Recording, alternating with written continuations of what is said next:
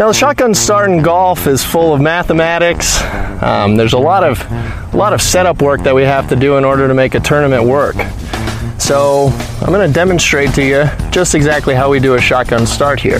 And here we go. All right. Gentlemen, start your engine!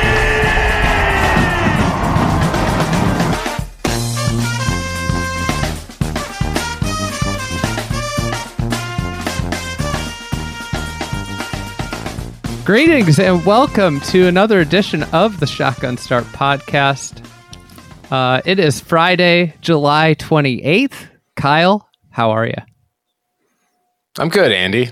I just went with a straightforward, I'm good, Andy. I didn't try to get out over my skis with the voices here. It's almost like, you know, when guys, when they score a touchdown and they have all these different kinds of celebrations, I like the guys that just go straight handshake, the handshake celebration. Or just hand the football back to the ref. Just like, yeah, act like you've done there before, right? I love the handshake celebration. It's fantastic. Now I'm excited to be on, talk a little golf. I've actually got some non-golf questions for you. So we can sprinkle those in as well. That sounds like a great place to start. Maybe to be honest, I almost just went with a "What's up, Kyle?" because I don't do the greetings. I don't. I have it's too much pressure for me. I have to write down the date. To remember it. I don't know the exact sequence. I feel like I've heard it so many times.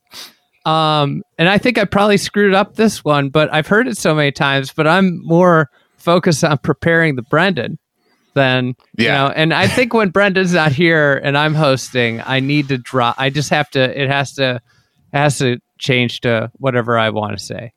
You either need a script or you just jump into whatever you say. Okay. I was thinking about this today. I'm going on vacation next week. Oh, and that's great. That sounds very excited. We're going to Colorado, fishing, off the grid, no phone, etc. And I've never owned, as an adult, sandals. I've never owned a pair of sandals. And I was curious. It looks like you have thoughts on this. My wife has thoughts on it, and it's really ruined my life with sandals. I can't wear them without thinking about what she says. So we go to the pool, and I wear tennis shoes. We go to the beach. I wear tennis. We go anywhere. Come on, you got to get something. You can't be living that way. You're ruining your life doing that. Well, I feel like if I'm the kind of person that if we're at home, I'm always wearing shoes. Like I'm never barefoot. Shoes. Yes. It feels... Did you watch Arrested Development? I did. I don't know if I remember what you're about to say, though. You're kind of like Tobias Fuke as a never nude. You're never without shoes. Yes. My feet are never nude.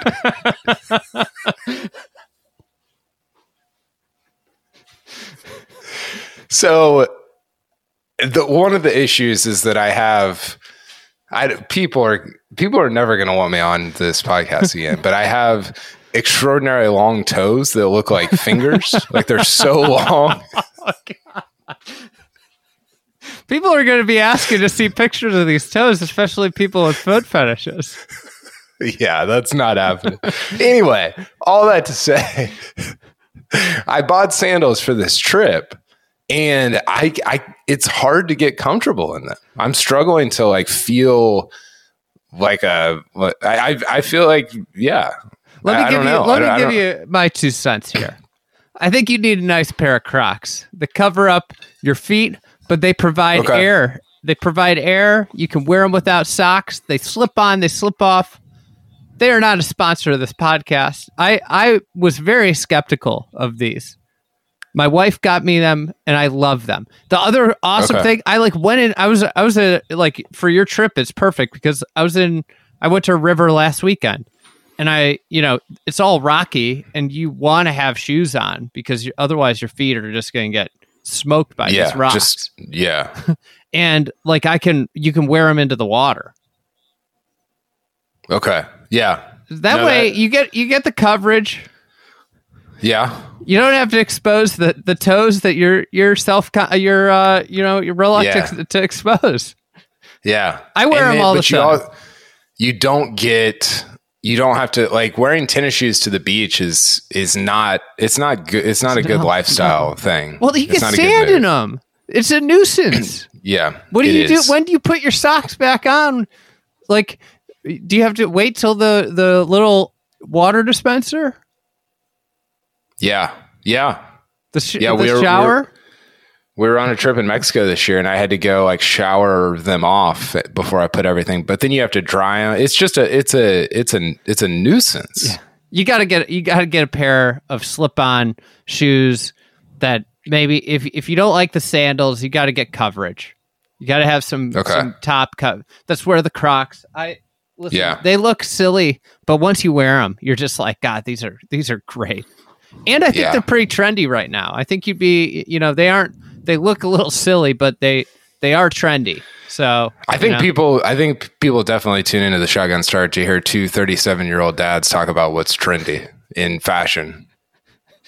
Well, do you want to move on? Do you want to talk about something else? Because we could talk. My wife is constantly on me for my fashion choices. So let's go on. That. What? Well, I've set you up for your ad read with the beach right here. We're talking about the beach. That's right. I told you we had to do some ads.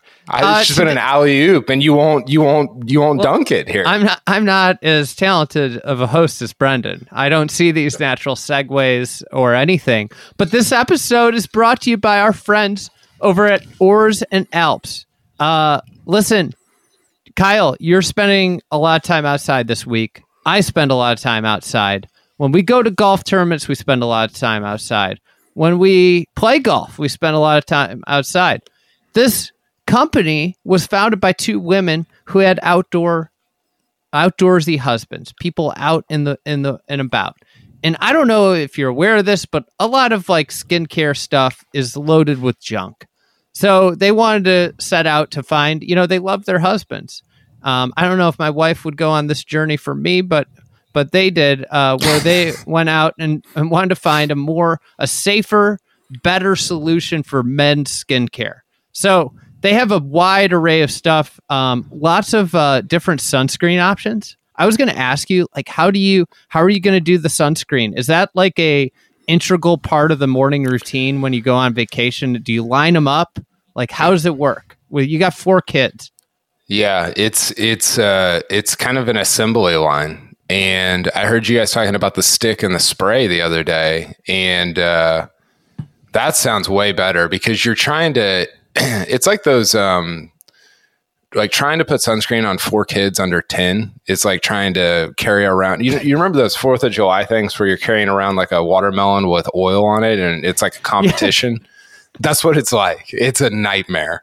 So I'm in, and my wife will appreciate this too because I don't love sunscreen, and so she'll want to get me in some of this. Yeah. So they got lots of different options. You got like your traditional sunscreen lotion. They've got spray. They've got the Ghost Stick Clear, which Brendan loves, and I've heard numerous people throw it in their golf bag, and it's awesome. And then they have a bunch of other just products. I've been using the Muscle Recovery Balm on, I've been doing a lot of running lately, so it's just kind of been good for a few aches and pains. And they've got deodorant. Everybody needs deodorant. So this can be your one-stop shop. Moisturizer, face wash, all sorts of stuff from Oars and Alps. So you could just replenish your entire situation in your bathroom here.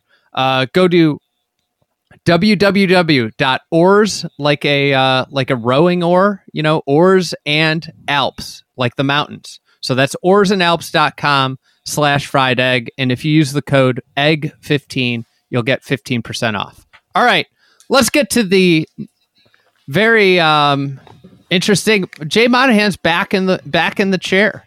He's back in the saddle. He's the commissioner is back.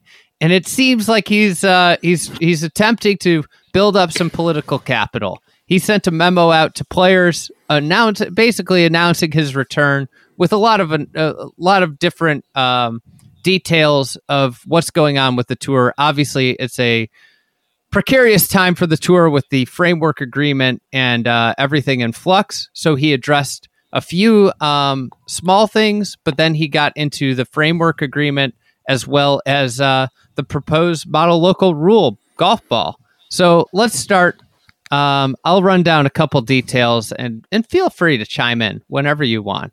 Independent director replacement is the lead of the memo. Everybody wants to know what's going to happen with Randall Stevenson's spot. They appointed a search committee. This is incredible.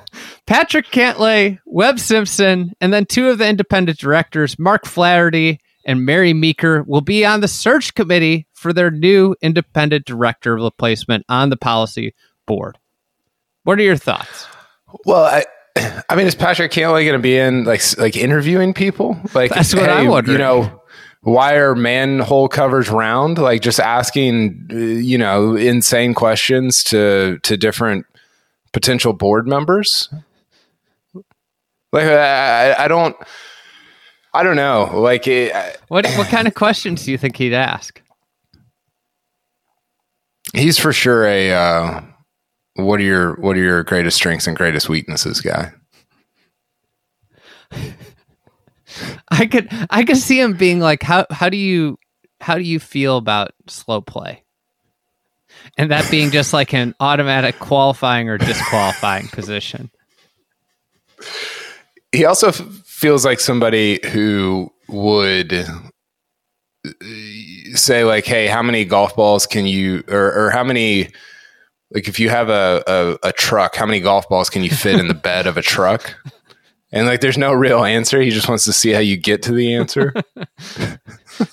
Meanwhile, Webb might be asking design questions. You know, what do you think about my ideas on golf course design, adding trees? I do think that it's important to note here that Mark Flaherty, Mary Meeker are very successful people. So they got two like real business people on the committee. So it's comical to me to think about like, determining effectively a board member for a $1 billion business. Two of the people on the committee hit a golf ball for a living, Well, and it's just such a unique thing about this league, right? Where in other sports you have you have unions, and so you have player owners, representatives of those unions.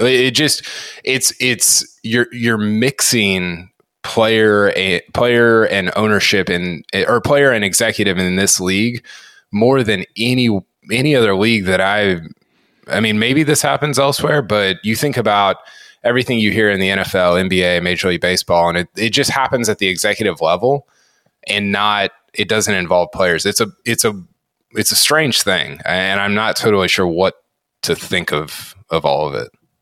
Yeah, I mean, I think this is kind of a moot point. There's probably about 5 to 10 candidates. They all are extremely wealthy, middle-aged people that have had a lot of success in life in the business front and love golf. That is probably the requirement, and there's probably 5 to 10 candidates for that who want to, devote a certain amount of time to the PGA Tour. As a betting podcast, is this? Are there odds on Ron Johnson getting that spot? Like, have you given that out as a winner? I think the problem is the spot coming up, and it seems like there's some urgency to fill it. It might conflict. He might be conflicted out of being in the running because of his spot on that Senate committee, right? True. Yeah. Right? Like he needed this spot to come due in January after the investigation or whatever the hell they call that is done. He'll get the next one. When do you think Yasser agreed to give them time? When do you think it's 2026 maybe? Are you talking about the Senate committee? Yeah, when he had some free time for them. Well, it's one of those things where you know how you go back and forth with somebody that you don't really want, like wants to hang out with you, but you don't really want to hang out with them. That's what that feels like. Like, yeah, I'm free on like Friday at 11:45 p.m. or something. You know, I could do coffee one day. Do you free like Tuesday morning at 10?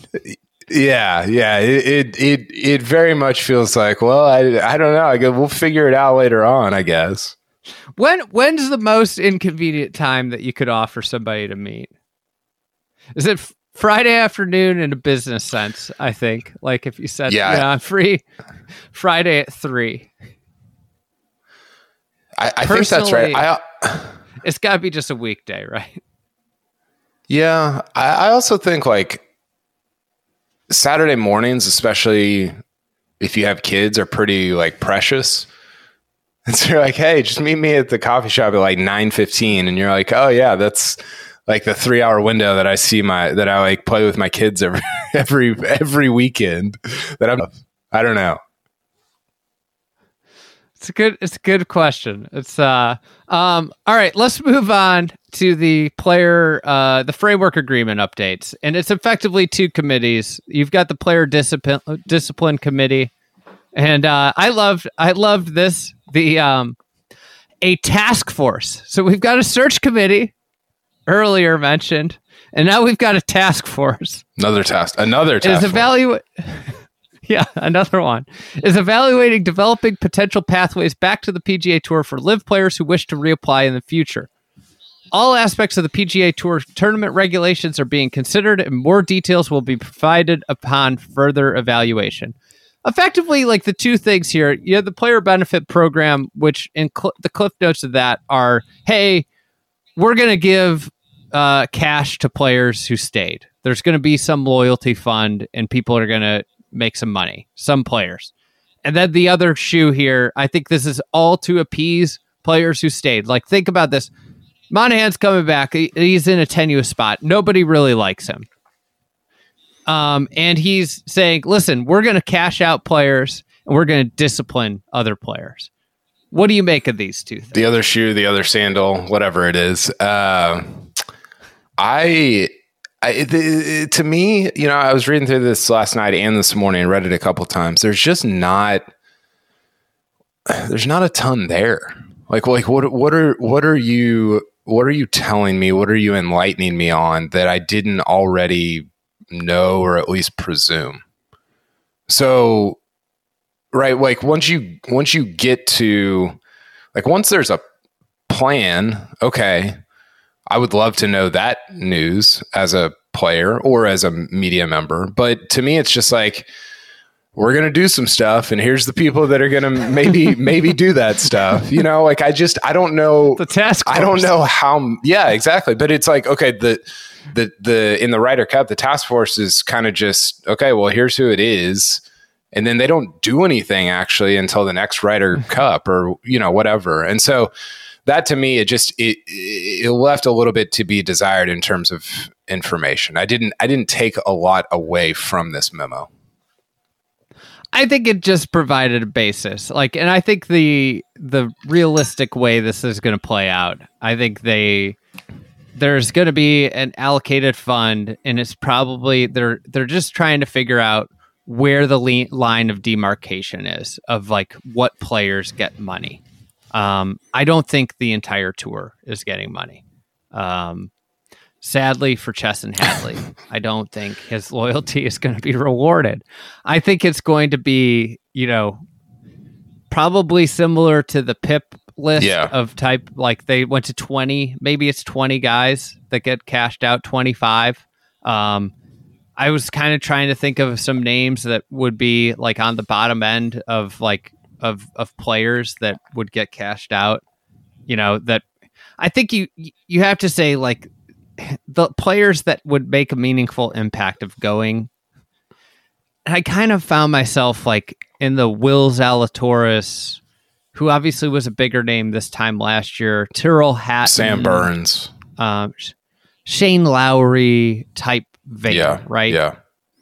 Like that seems to be the bottom end. They're going to get less. And then the guys like Scotty, Rory, John Rahm are going to get a lot more. I think what was intriguing to me on the flip side of that, of punishing guys that are coming back, and maybe you guys have talked about this, or maybe it was somewhere else that I heard it, but if the two entities are being kept separate, and I don't think they will, but if they are, then who on Live actually even wants to come back to the PGA Tour?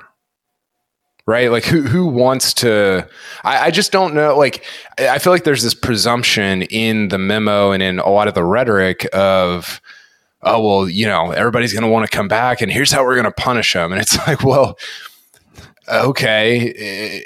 Yeah. If everything's combined into one, and I guess I believe it will be, then that will be their only option. But if they have an option, do we think that a lot of those guys are going to want to come back to the PGA Tour? I think that's a great question. I think Live's going to exist next year. I think the question will be what is the following years and how does that look? I could see it being rolled in some form, a dramatically different form with a different name, with like a completely different format in future years. But I think there are some players that would want to come back. I think there are probably some players that I don't think that Live's been good for everybody. I think it's easy to point at Brooks and be like, see, it didn't matter. But like Brooks treated the PGA Tour the way he treats Live. Yeah. He treated them as non-consequential events, right? I think if you look at players like Cameron Smith, yep, I think that's been detrimental to him. Yeah. I mean, I think DJ just was, and he's at the point too where, listen, he gave us like 13 great years. Yeah. Really great years. And it's rare for guys to have more than 10 years of really, really good play. You know, there aren't many guys with more than 10 years of greatness in them. And so whether it's effort, whether it's honestly just getting older, you know, that he's what, 40 years old now? 39? I think he's 39. You know, it is interesting though, because you look at somebody like, and this is a hard comparison because Phil's one of the 11, 12 best players ever, or maybe for you, like 18 or 25, but you see he's quantitatively up there. You see what he accomplished at kind of the age that DJ is, and you're like, man, what could somebody like, what could a DJ and Adam Scott, obviously you could accomplish a lot because Phil did it. Now, maybe their games age differently or whatever, but I do think that Phil's this really interesting litmus test because he's different than Tiger, right? He won all of his majors after the age that Tiger won his 14th. And so to me, Phil is like this really fascinating. I wrote an article this week for CBS Sports about, hey, could Rory's kind of emulating Phil's career in terms of just if you look at the numbers, they're structuring it a lot differently, but just the numbers, it's pretty similar. But how do you, when you hit 40 as a DJ or a Rory or a Brooks or whoever, these guys that are in their mid 30s, do you keep going, or is it like DJ, you're just kind of like fading away slowly? I think it has a lot to do with the makeup of the person. Phil is clearly a hyper competitive human being that wouldn't be able to live without the risk. You know, the gambling makes sense. Like he always needs to win, and he loves the thrill of competition and stakes. I think that competitiveness is like an uber important aspect of longevity. It's the more money you make and the longer your career gets, I imagine the more and more difficult it is to get out of the house and go grind on your golf game for 4 or 5 hours. Yeah. Right. And especially at this point with golf, I think that's the difference between being 45th in the world and, 18th is a lot of work ethic, right? And so I think it gets hard, especially with all the money in the sport, to get that kind of grind. And I think in Phil's case, there was two things, right? He has the hyper competitiveness and also all of the heartbreak that fuels him, right? So I think in the case of Rory, there's some 10 years of frustration that probably acts as a fuel, as well as like he seems quite passionate about the game. It seems like he wants to play for a long time. But then I think there are other guys that like you get a lot of money and it's if you don't really love the game, it's hard to keep going. Yeah. Right. Like it's a unique sport in that sense where you can keep going. You can be relevant at age 45. Granted, like you're not going to be as dominant probably. We haven't seen anybody recently playing their best golf in their mid 40s. So I think it's a tough question. And if anybody says like look at Paddy Harrington. Yeah, he's been amazing. He's transformed his game. He's retained, but like he won three major championships in his prime. Yeah. I don't like he's not winning majors as a 50-year-old. I don't know who would have said look at Paddy Harrington. I just want to get out ahead of that if anybody listened to the Fried Egg preview. But yeah, I think for the guys with LIV, like I think there's probably a subset of guys that are really happy where they are, others that aren't. And I think like if it continues another year past, I think there's probably different levels of discipline, right, for different people coming back. Like Pat Perez, I don't think is going to face the same discipline as Brooks Koepka or Dustin Johnson, who have some claim of membership viability because of their performance, like DJ being a life member, Brooks Koepka winning a major this year. Like they have claims for membership eligibility. And, I think anybody listening to this podcast that's worked in their life probably understands like sometimes it's important to leave a company in the right, when you exit, no matter how you feel, you kind of leave gracefully because you never know what's going to happen. And for guys like Pat Perez and Taylor Gooch and,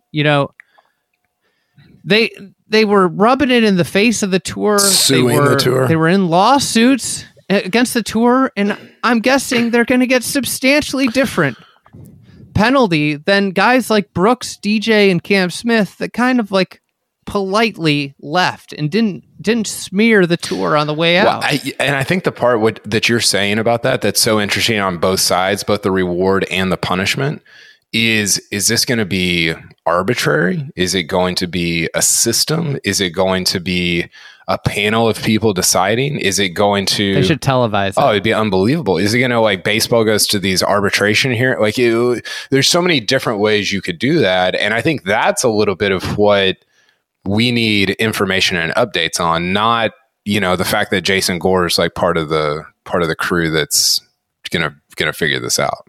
I mean, it's a fine update. It just doesn't do a lot for me. God, Jason Gore is just ascending the corporate ladder. I mean, I don't think anybody has ever been more well liked and seen such like corporate escalation. The way he's moved up through the USGA, and now all of a sudden he seems like he's one of the big guys at the PGA Tour. Higher earnings for Jason Gore on course or off course at the PGA Tour.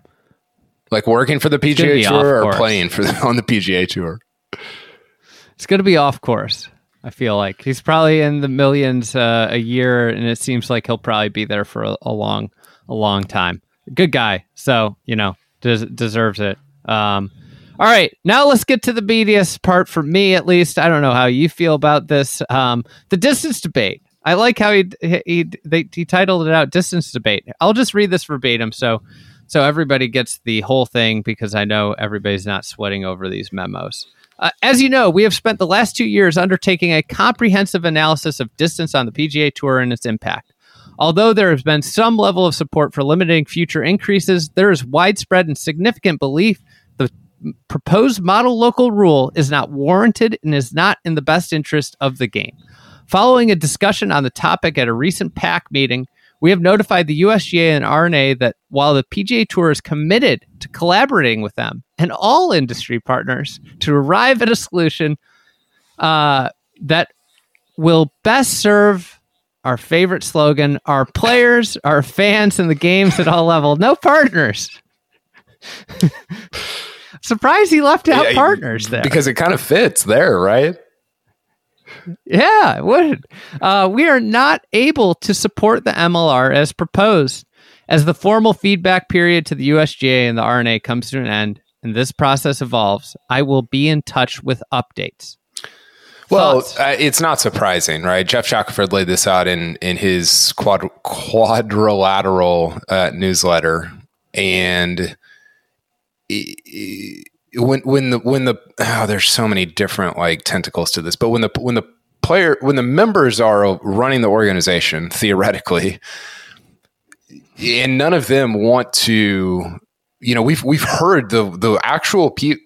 Not none. A few, the vast most majority. Of them. I think there are voices in there that are for this. Sure, but the majority of people, especially that we've heard from, have said, "Yeah, I am against the rollback. I'm against the MLR," and those are the very people that Jay Monahan is partnered with, representing, however you want to say it.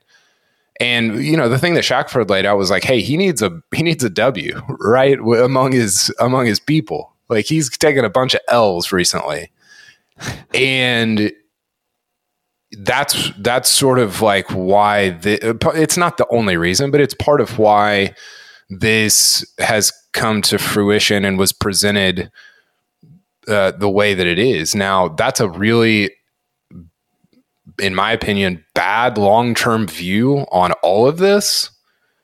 But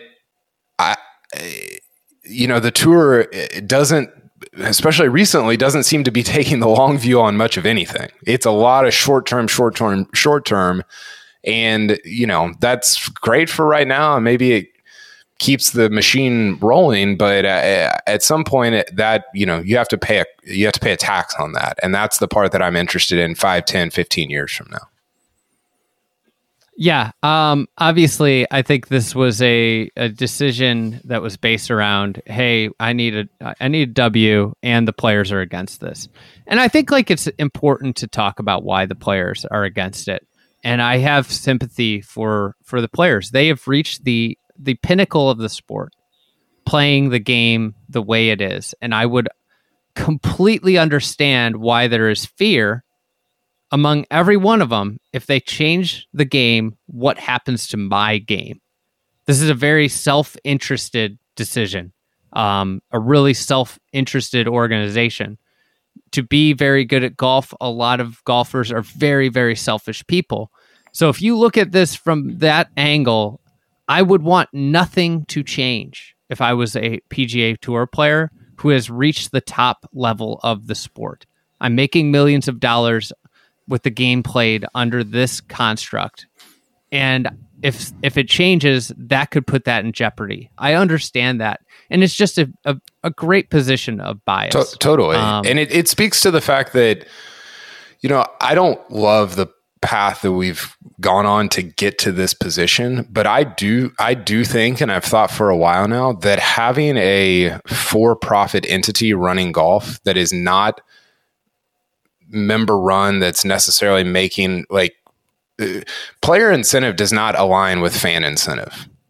And so no. And fan incentive's important for the overall popularity of the sport and the overall amount that you can monetize the sport for. More popularity, more money. I mean, another name for fan incentive, or for the incentive toward fans, is product popularity, right? And yes. Nobody on the player side is incentivized to care about product popularity. They're incentivized to care about self. And I sympathize with that. I agree with you. And I think that for all the meandering that we've gone to get here, I do think there's some value in having a for-profit, non-player run organization doing some of this doesn't pertain to the ball thing, obviously, but in doing some of the future, making some of the future decisions in golf. Do you agree with that? Yeah. And I think like equipment companies don't want any change and they don't want the boat rocked. And equipment companies sponsor the vast majority of players on the PGA Tour. And I think some of the bigger equipment companies have tied stuff into the contracts, their endorsement contracts with players that have stipulations about rollback, where players are financially burdened by rollback. And like, listen, like, you know, I think that hearing the player's opinion is important, but I don't think it should carry as much weight as the governing body, who is, listen, the USGA, if we've been taught anything over the last 10 years, the USGA doesn't want to be unpopular. Yeah, that's true. They want the players to like them. They've gone so out of their way to appease players with their championship, with their setup, the way they're treated at the US Open. Like, they want them to like them. They want to have a good relationship. And the part of the thing is, like, being the governing body you have to make unpopular decisions. And they know this is an unpopular decision, but like, the players have like extraordinary bias in this and financial interest tied to it, which is the hard thing. Yes. You know, when you have like, hey, this is going to cost me $200,000. Like, yeah, I'm going to be against it. Right. Like, I could buy a fancy car or a second house with this money and over the course of a couple of years. Right. So that's, I think, the thing that I struggle with. The other thing in what you said, aligning fan interest. And I kind of innocuously did this, but I said, I tweeted, hey, from my personal account, what were some of your most memorable shots from the tour this year so far? And I put, a list of them that I had just off the top of my head. It was like Rory's Scottish Open shot, Max Homa's chip in at Fortnite. What about Nick Taylor's putt in Canada, Brooks's approach 16th at Oak Hill were the four that I just put out there off the top of my head. Oh, yeah. Okay. What about Big Sep's chip at the Open last week? Yeah, so that was another good one. So my main takeaway after all these people replied, the nuttiest of golf fans replying, all of them, basically all of them, were approach shots in. There were a couple nominations, a tee shot I forgot about, Rory's on 18 at the match play. Oh, yeah. That was insane. But once again, it was approaching the green. Yes. The most interesting, the best parts about golf are approaching the green. And this is like my big thing here. Distance gains and health and fitness, all these things. You can't roll back health and fitness. Distance gains have created much less variety in approaching the green, which is the most exciting part of the sport. Rolling the ball back creates more shots, more distances, variety of distances, more opportunities for spectacular shots, but also then more outcomes around the green. So if like chip shots and approach shots are the most interesting shots in the sport, we should be doing everything we can to emphasize that. It's like the NFL. The NFL realized, hey, you know what? Passing is really exciting. That is an exciting play. We like when people pass the ball. It is, you get on the edge of your seat. You don't know if it's going to be completed or not. Why don't we skew the game to reward passing? Yeah. this goes across. Tennis had the same situation. Yep. The ball and the speed that people were able to serve the ball got so out of hand that the sport became just about serves and aces. It was really boring because in the men's game, power became overwhelming and it became very one-dimensional. So you know what they did? They slowed the ball down because what's exciting in the sport of tennis is rallies. In golf, what's really exciting is approach shots and around the green play and some putts. So when you have a ball go really far and it becomes just wedges, there are less things that can happen on the approach shot, and there's less things that can happen around the green because less guys miss the green. And there's less fun putts because there's shorter putts in general. There's lots of 25-footers that rarely go in, aren't that impressive when they go in, and end up with lots of 2-putts. You're just watering down the product. And this is the thing that they don't seem to understand, is that the product is the thing that has to evolve. And every other sport around them is going the complete opposite direction with how they approach product. Except for the tour always puts player interest over the product, and it's so frustrating. And it makes, with the Saudi Arabia stuff, it makes being a fan just really demoralizing. But the reason, you just said it right there. The reason the tour does that is because the tour is the play. It'd be like if Kevin Durant was voting on things that happen in the NBA that affected him. It's the reason that you get JJ Henry playing in all these events. Of course, if NBA players were allowed to vote on keeping rookies out of the league, they would vote on that. They would, right? You are incentivized to do so, and that's why I think that a for-profit entity could be, within the right hands, could be such a good thing for the tour and for golf. Now, I don't know if it's going to go that way, and I don't know if anything that's been done recently should encourage us that it's going to go that way. But I was thinking about this during the Scottish Open when Bobby Mack hit that approach into 18, when Rory hit that approach into 18. Those approach shots were created by the wind, and you can't manufacture the wind, right?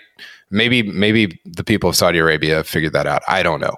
But as long as you can't manufacture the wind, then everything possible should be done to create as many situations like that. How great of a last 30 minutes was that? And you could get more of that. It just seems so. I didn't grow up playing golf. I'm not like you. I'm not as deep into it as Shackelford or even Solly or whatever. It just seems as a sort of outsider into the sport, it seems so obvious to me what should happen. If this was happening in baseball, you wouldn't be like, well, I guess we just need to tear down Wrigley and rebuild it. Erect structures in the outfield to keep balls from flying out of the yard. You would never say that. And yet it's like people do these gymnastics to get away from just this to me, again, this is reductive, but a very simple solution that would create a better product. It's almost like, am I missing something here? Because it seems so obvious to me. Yeah. All right. I think people have heard a lot of this discussion. This is the latest aspect of it. I want to move on. I want to get to some golf advice questions. Real quick rundown. Can I say something real quick? Yeah. I was wondering, here's a theory that I have. Is the tour... So it owns this network of TPC courses, right? And by being against the golf, the rollback, are they eventually going to not be able to go to these courses that generate money because they go there? Right? Are they? That's really far down the road. Are they working again? Are they harming their own business by not voting for this rollback? I think the reality of the situation with everything that's going on in the world, the greater, when you zoom out and look at the sustainability of golf, the Western United States, water is a very precious resource, and like golf is coming under fire in lots of communities, right?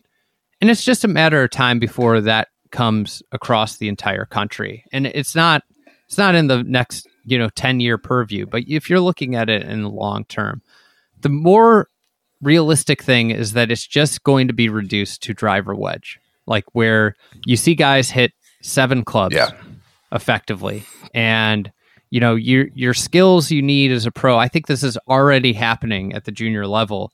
Is like, listen, like, learn how to hit it hard, and then I'll teach you how to play golf, right? But the first lesson is learn how to hit it hard, because that's the, and I think that's the tough situation. There needs to be a retention of skill, because the game is beautiful because of the skill. It's not, like I said, you go down, like, the shots you remember from a given year, they're rarely drives. And if they are drives, it's when they're reaching the green, when they're approaching the green. And before, it won't be a drivable hole, like, you can go up in the tee. You can just move up. Like, you always have the option to move up. It's hard to go back. So I think that's like the, there. And I think this is part of it. Like, I don't think the USGA would be doing this if they didn't know that, like, listen, like, this is about 40 years from now. Totally. Not just these guys that are playing golf for millions of dollars right now. And that's the hard thing when, as somebody, like, listen, I was talking to a equipment executive this year who told me, Andy, you should be against this. And I'm like, what? Why? He goes, you've got the best thing going right now. Think about it. You always can talk about it. You've got all these courses making changes. That's good for you. So if my business is good for me, that this doesn't happen, if this doesn't happen, then why am I against it? Every golf architect is against it. All golf architects get paid when they have to do renovation work. Why is it that there's certain people with self-interest? It's because those people are also thinking about what's happening 50 years from now. And that's what the USGA is doing. And I think, like, that's the thing that frustrates me so much, is there's an outsized influence given to people that play golf for a living and make millions of dollars under the current setup. Like, there is just so much obvious bias in the situation. And as I did not come up with this in my head, as an equipment executive said to me that I shouldn't want any change. Like, it was like, I always thought I was biased, but I'm not. Like, apparently I have an interest in it not being changed. But I don't know. I'm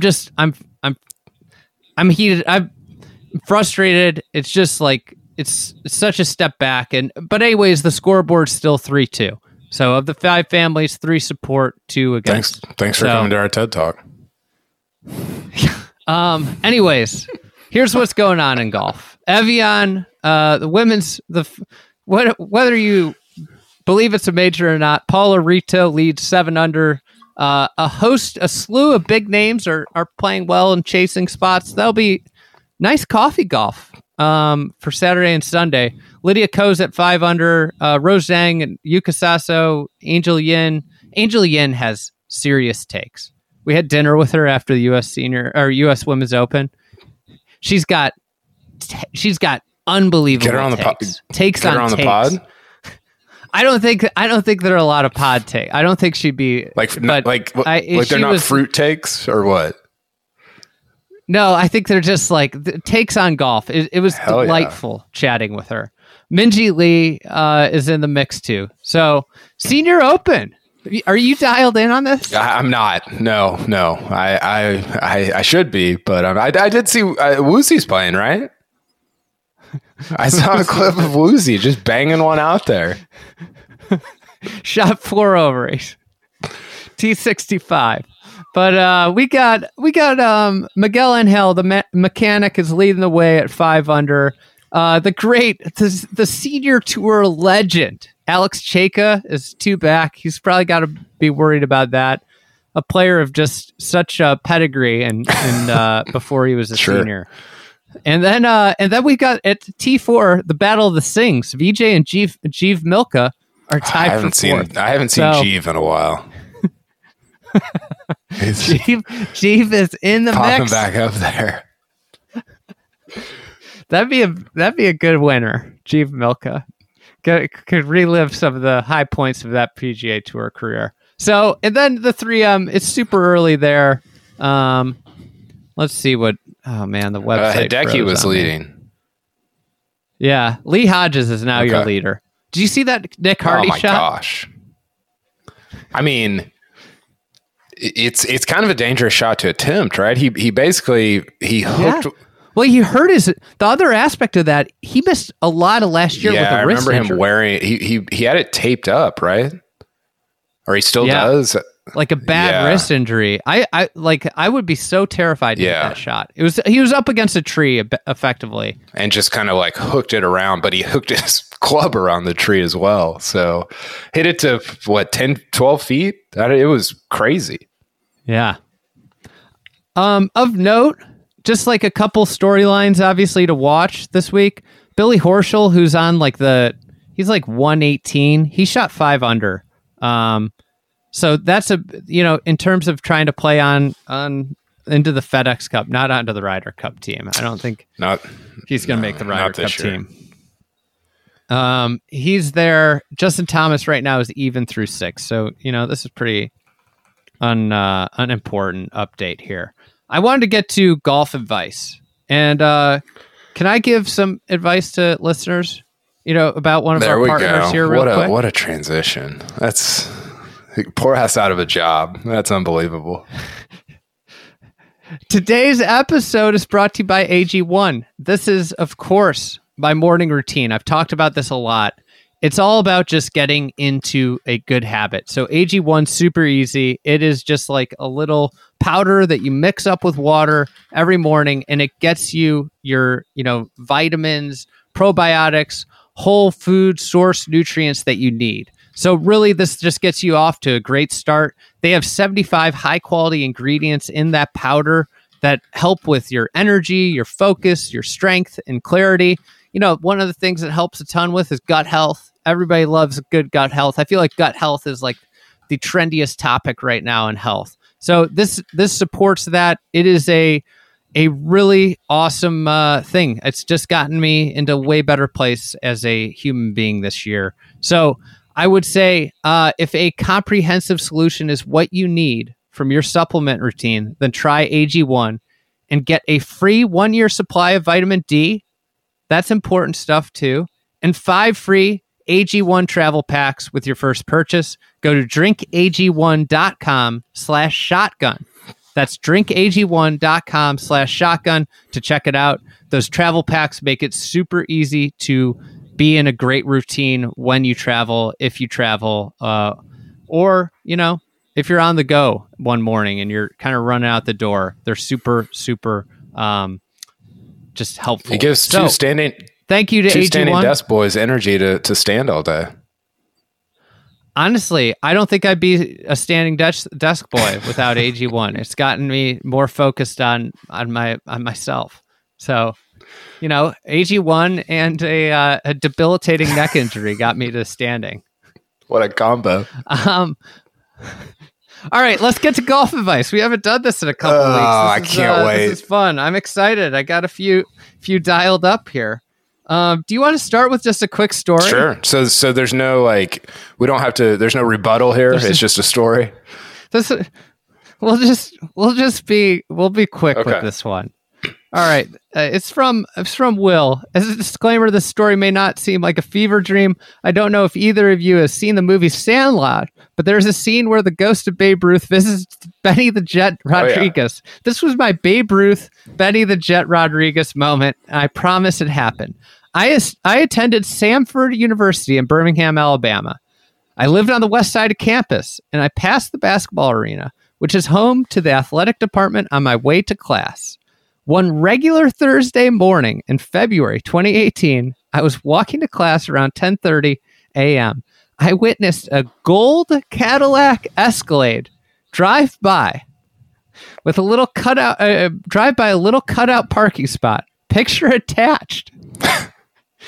Outside of the basketball arena, the Escalade with Florida plates proceeded to try and back in parallel park style and proceeded to rail the curb at least 4 times.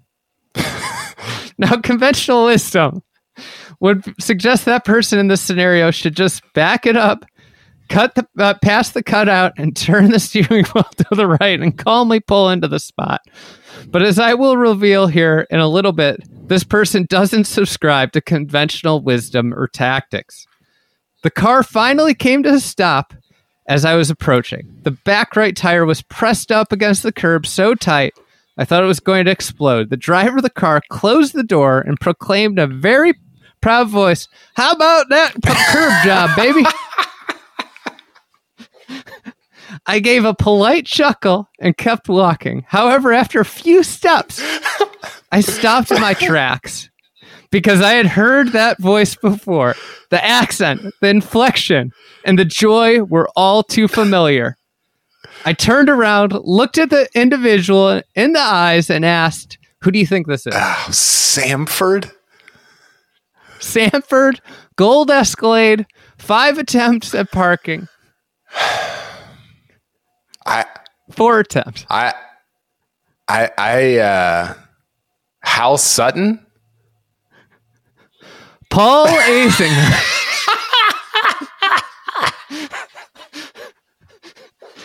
I said, so he turned and asked, "Are you Paul Asinger?" The individual replied, "I sure am. How the hell are you?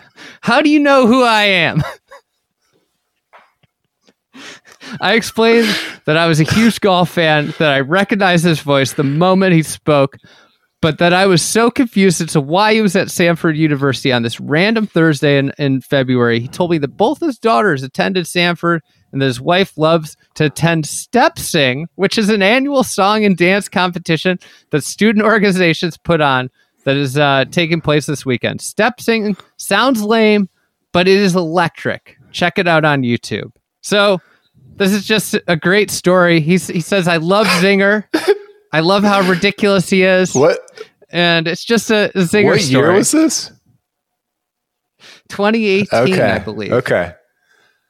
Yeah, February 2018. He should All right, he should we'll have get hit him. into, He should have hit him with a. You might want to check your tire pressure.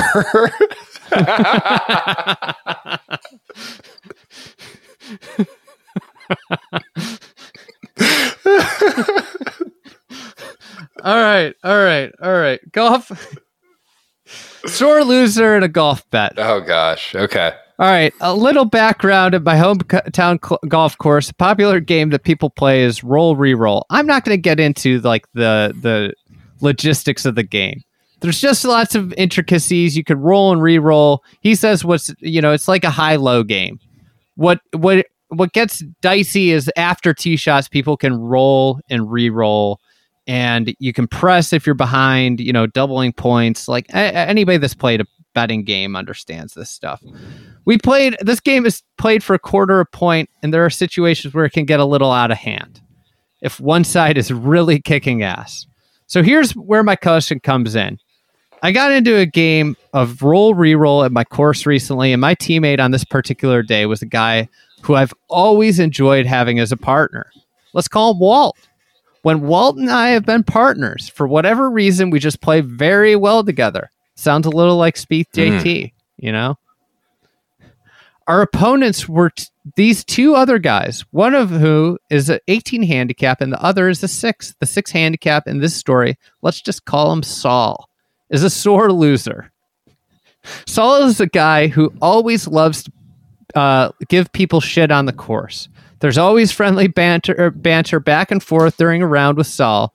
And when you beat Saul in a game of golf, it's so fun to give him shit because of the amount he dishes out. Walt and I proceed to kick Saul's and his partner's teammate's ass in this game of roll re-roll. If there was ever a definition of hamming and egging, Walt and I are it on this day.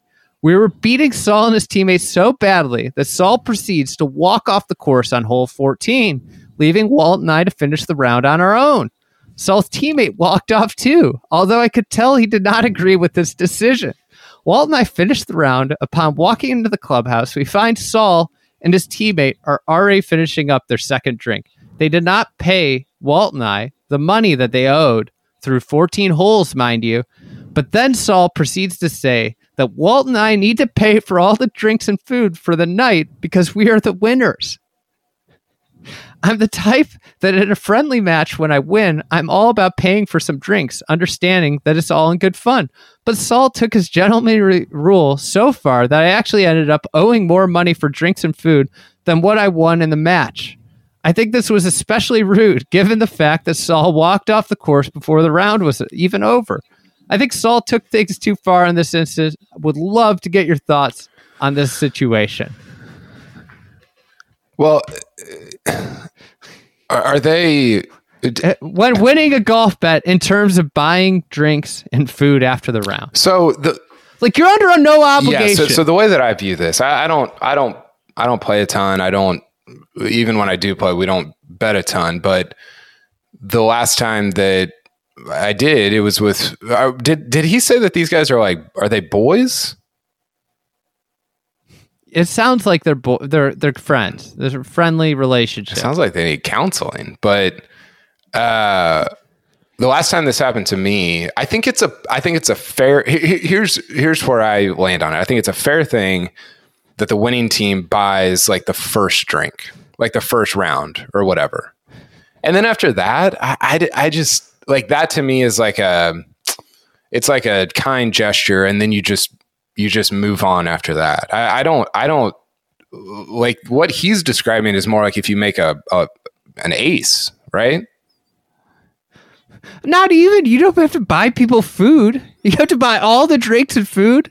And then the guy, it said, didn't pay him. So it's like a double whammy. He's got to pay all this money. It's like he lost. He said it was more than what they won on the course. And if it's true he didn't get paid, then it's like a double negative. Yeah, the Saul guy deserves to be called out. Sounds like better call Saul. It's a classic guy that can't deal with getting this. The other thing is he walked off the course at 14. At that point, great. You lose the ability. It's got to be super weird too when you see him. Like the next time you play a match, it's gonna be like, so if I'm beating you, are you gonna walk off on 14? You know, again. Do you think they were playing for too much money and Saul just got out over his skis? It doesn't seem to me like Saul, just based off the personality, is hurting for cash. I don't think you're doing that. I think he just got upset. Okay. You know, golf can run hot and stuff. Yeah, I'm in on buying a round, but I'm out on obligation. Or I don't even think that should be obligation, but I'm in on doing that, whoever wins. And then after that, it's you're on your own. All right, real quick, a non-advice. This just made me laugh a lot. Second hole of a member guest final match, Sunday, hungover, 8 a.m. On our way to the second shot from the fairway, we see what looks like an old man across the fairway, possibly having a medical issue. Oh my gosh. As we get closer, we realize it's a walker, a non-golfer / member of the public from the nearby road, and see that he's in fact bent over 90 degrees, taking an explosive dump. Oh my gosh. The shady tree. Was this the guy they had to tend to at your original Airbnb in LA? Yeah, apparently he finished, returned to the sidewalk, and continues to take his leisurely Sunday stroll. Was he in the fairway?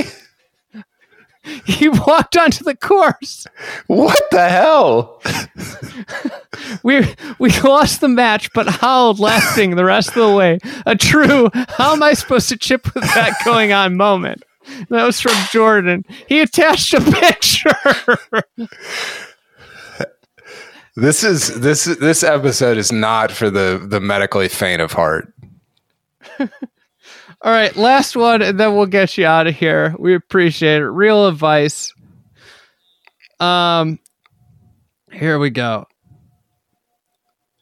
I run a casual, small annual charity golf outing. It's really just 20 to 24 friends who get together for most of the day drinking and golfing. Most guys take it fairly seriously, but this is pretty laid back in general. The past year, a twosome went off first and ended up posting the best score of the day by one. It came to light afterwards that they heard from the starter, in quotes, that you don't have to play out of the sand on this course. So they apparently played most of the round, pulling whatever balls that landed in the bunker out. A few mitigating things. It's really only moderately plausible that the starter actually told them this. Handicaps for the event are really a joke. A lot of guys show up as 27s, 30s because they only play once a year. So at the end of the day, it's kind of a crapshoot if someone wins by just one when their team is getting 44 strokes and the other is getting 54. Question is, do I give them an asterisk for their win?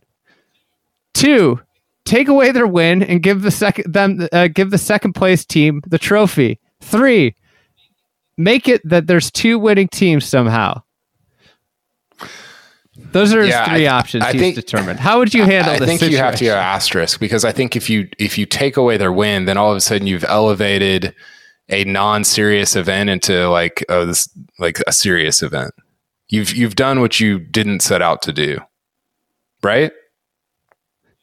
Yeah. I think that's it. You don't want to mess with with the atmosphere of the event. If this is not a serious thing, and as he says, for like a lot of guys, it's like the one time they play all year. Yeah. Just move on and say, hey, and it could be just a running joke. Yeah. That's like the beauty of this is like for years future. It's like, hey, just, you got to play out of the bunker. Yeah. Yeah. I think that's the right play. Do you think JT will play in that charity event as well, or no? What do you think about that? Your commentary on it, I thought was good insight of like, hey, this, you can't, because of how this could go, you can't do that. Well, make a contribution. I don't know. It just looks really bad if it goes a certain way. Now, he might play in this charity event for like the next 10, 20 years. And if that's the case, great. Good for you. Like, I'm not opposed to charity, but it just looks so bad at face value if it goes that way, where he keeps playing poorly and gets the spot and plays that charity outing, right? Yeah, no, I agree. But yeah, for the golf advice, you could even put an asterisk on, like, if there's a trophy or if there's a big board or whatever, you just put an asterisk on there and make it into a bit, make it into a funny thing. I think that's the play. Yeah, I do too. All right, Kyle, what you got? Anything going on? Anything you want to plug here? Thank you so much for filling in for Brendan on vacation. Well, hey, I understand what it's like to be with 4 kids on vacation at the beach. So I was happy to jump in for him. Just sent out my 20th newsletter, Normal Sport newsletter. You can sign up at anormalsport.com/newsletter. And yeah, that's been a fun thing that I've gotten. Always gets a couple chuckles out of me. It's been a fun thing that I've gotten to do this year. Wrote about some just like post-open stuff on cbssports.com /golf, a Rory Phil comp, a lot of Brian Harmon stuff. So check it out there too. Awesome. Thanks, Kyle, and we'll see you soon.